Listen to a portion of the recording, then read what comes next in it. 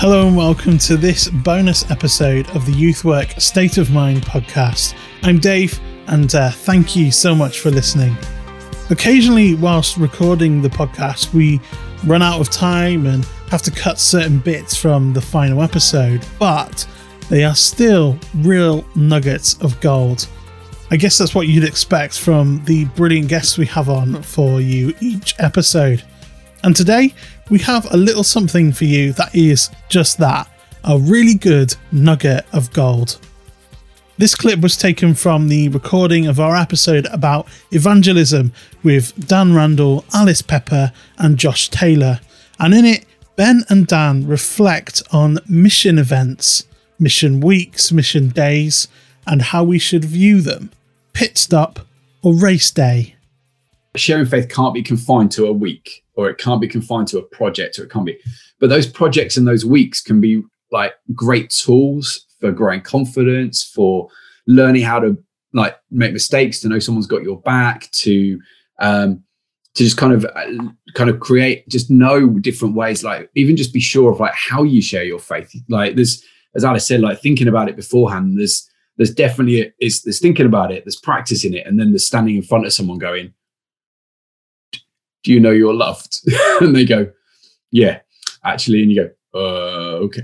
And there's something about it. There's that step, isn't there? And I think sometimes creating those perspectives, both for youth workers, both like just to kind of just be able to like get out there, but particularly for young people to grow in that confidence. Just because someone's an evangelist doesn't mean it makes evangelism easier for them. Massive misconception, I think, sometimes, that we have in our heads, oh, it's easy for them. Just like it's easy for someone to pastor people if they're like a pastor in terms of that gifting. Well, no, it just means that they probably think about that stuff first, whereas the rest of us have to practice at it. You know, that's the difference. Doesn't mean the actual doing of is necessarily easier. So I think the thing is, and just to touch on something Ben said there, also kind of a thought around that is, I think sometimes we treat mission projects or mission weeks or like mission trips. We treat that like a lot of Christians and young people treat our main youth event or Sunday morning service. And probably there's youth workers out there get frustrated with that because they're not really living for Jesus in the week. They're treating the youth event. And the best analogy I have for that is kind of like F1 or car racing, as I like to call it. And basically is we treat Sundays like the racetrack, you know, because so some Christians treat Sundays like the racetrack and the rest of the week like the pit stop. Or maybe some young people that we get frustrated with that we're discipling treat Friday night main youth event like the racetrack and the rest of the week like the pit stop. Can I suggest that I think we probably all agree it's meant to be the other way around, but then when it comes to mission projects, we treat the mission projects or the mission week like the racetrack and the rest of the year like the pit stop.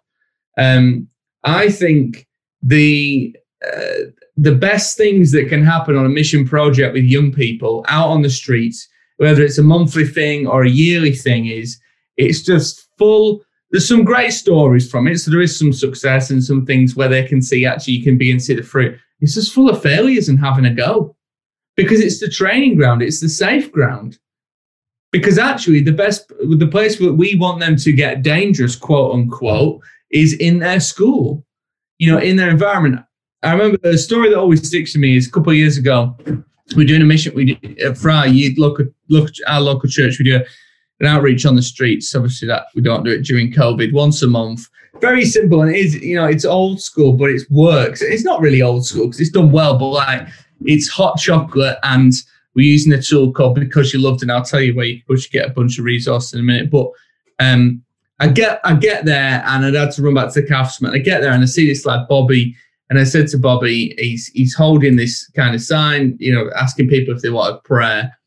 And like really simple stuff, and it looks great. And I said, how's it going? He says, Dan, I've already prayed for someone. And I said, oh, amazing.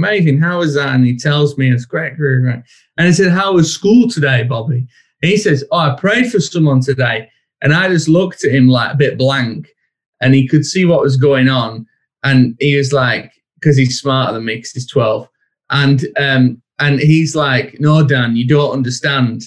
No, I've just prayed for someone on the street, but at school today, I also prayed for someone and prayed for their sickness and prayed that God would heal them. And we won't get into the theology of what you think about healing and things, people listen to the podcast, but the fact that he stepped out and did something missionally.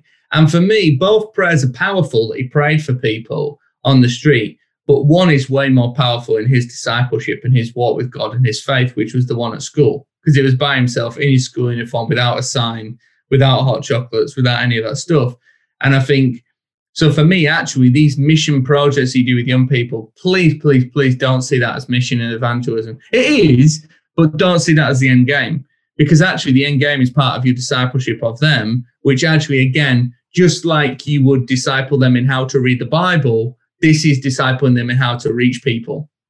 And so when we do the annual mission trip, when we do the mission weekends at church, yes, it's a great moment. Yes, there's great stories, but it's the pit stop. It's the moment of training. It's the moment of equipping. And then the rest of the years, that's the real stuff in their discipleship. The stories of people coming to Jesus are no less or more important than what happened on the weekend or in the moment, or to what happens in someone's workplace. It's amazing. It's the power of God. It's people receiving Jesus and experiencing Jesus. But I think we've got to. I wanted to pick up on that from what Ben said. I hope you enjoyed this bonus clip and found it helpful. We'd love to carry on the conversation with you, and the best place to do this is on our Instagram account at YouthWork State of Mind. There, we and many others in the youth ministry community can discuss what these things mean for us in our own context. And of course, we will post all of our past and future episodes and talking points so that you don't miss a thing on that account. If you haven't done so already, please subscribe to the YouthWork State of Mind podcast wherever you access those things so that you do not miss a single episode or any bonus content like this one that comes out in the future. Thanks for listening, and we hope to see you again for our next episode.